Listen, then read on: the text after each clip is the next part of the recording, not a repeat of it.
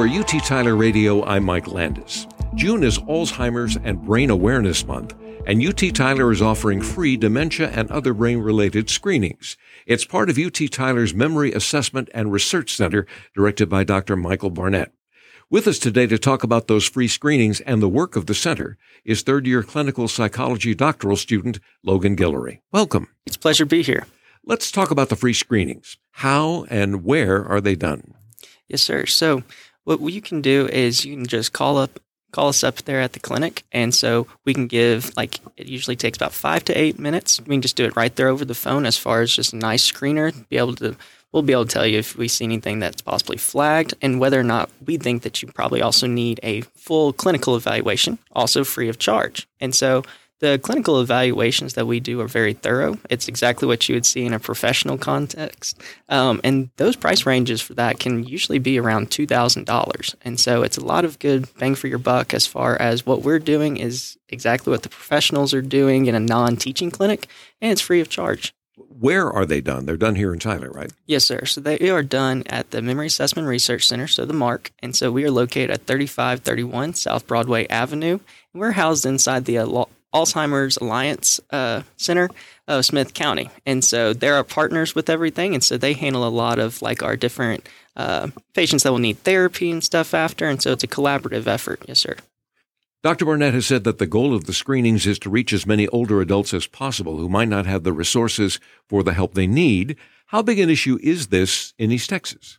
So with East Texas, it is definitely a situation where we do not have as many resources here as we would in, say, some of the metro areas, such as Dallas or Houston or Austin. And so that can actually be something that's pretty common with neuropsychology. It's kind of a little niche specialty.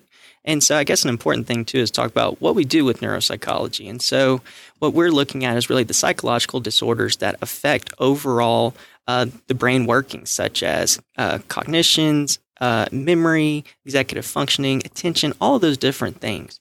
And so really what we're looking at, too, and to get back to your question, is frankly, we have a lot of people that are on Medicare or Medicaid here at the end of life. And there are certain situations and a good bit of the time where those insurance coverages maybe won't cover something like this. And so people will have to pay a good amount of money out of pocket. And so this kind of does start to weed itself out to really those older adults that are only pretty well off there at the later years, unless they have some really awesome insurance coverage. But a lot are going to have more of that Medicare, Medicaid, or they'll have to pay out of pocket. And not everybody has $2,000 to $3,000 just laying around. You've worked in the neuropsychology field with patients for about 5 years. What made you want to pursue a doctorate in this field?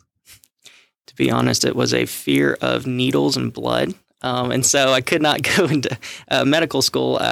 Was a no for me, but I always just found the brain fascinating. I was always kind of one of those people that found just natural curiousness, I guess. I always wanted to explore things. And so it was something that really interested me. And it was always the brain. And being able to see people and help those coming to you in a neuropsych setting. People don't just wake up in the morning and say, man, I need to see a neuropsychologist. Typically, it's kind of after they've been passed around doctor to doctor, and we haven't really found a whole lot of solutions. And so a lot of times people that we see, it's kind of people that are there kind of the end of their rope as far as that hopefulness and gosh, I really just want to figure out what's wrong with me. And so that's what really got me engaged with it, and being able to help people that, frankly, they're pretty down on their luck now. And so it's always a really good blessing to give those families closure, give the patients closure.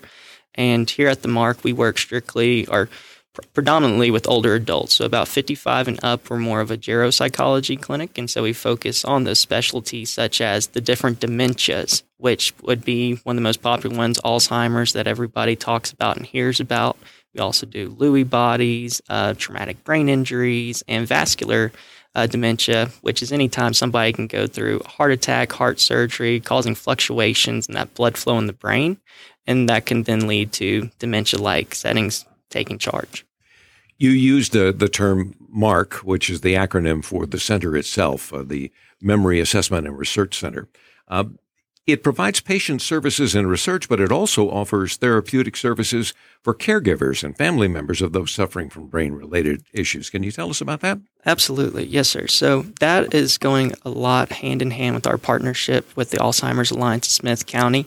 They do some awesome work over there, and usually what we can do as well is if we're in a feedback session and we're bringing in a patient and their family to talk about their report with them, the diagnosis they found. If it's something that is along a pretty significant diagnosis such as Alzheimer's or something like that, and they didn't really kind of have an idea that was going to be coming, a lot of times we'll bring in one of the counselors. Her name is Miss Kathy McCabe over there at Alzheimer's Alliance, and so she'll actually sit in with the feedback with us. And so that way we can kind of start to build that rapport and that connection between her and that upcoming, hopefully counseling client. And they do some awesome work as far as just individual therapy. They also do some social clubs for those that do have, are kind of going through those cognitive impairments, and so they can still socialize, because we found with research that a lack of socialization during this time can actually bring about more significant cognitive deterioration rather than if somebody is staying engaged in conversations and, just getting out there in the public. But yes, also as far as family members and those primary caretakers, because this can be a lot on them as far as if it's a mother, a brother, a sister, whatever it is, that can take a toll. But also, if they're the primary caretaker, that's a full-time job, because one of the sayings that I heard about 2 weeks ago that makes a lot of sense to me is this is an irrational disease.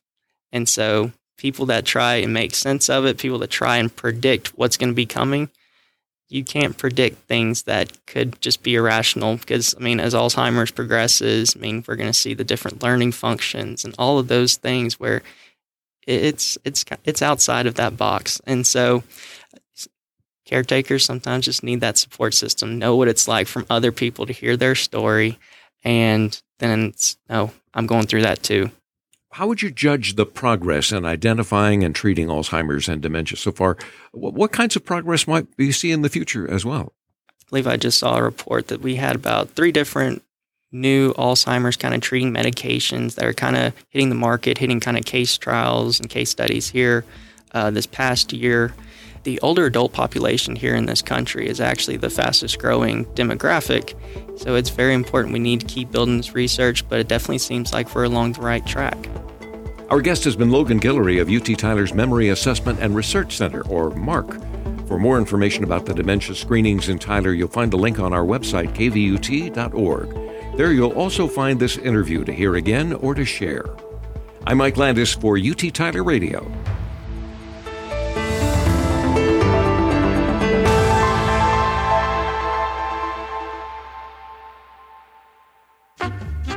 Thank you for listening to the UT Tyler Radio podcast on 99.7 KVUT. If you'd like to hear this episode again, or if you missed a previous episode, find the UT Tyler Radio podcast on your favorite podcast platform, or click podcasts on our website, kvut.org.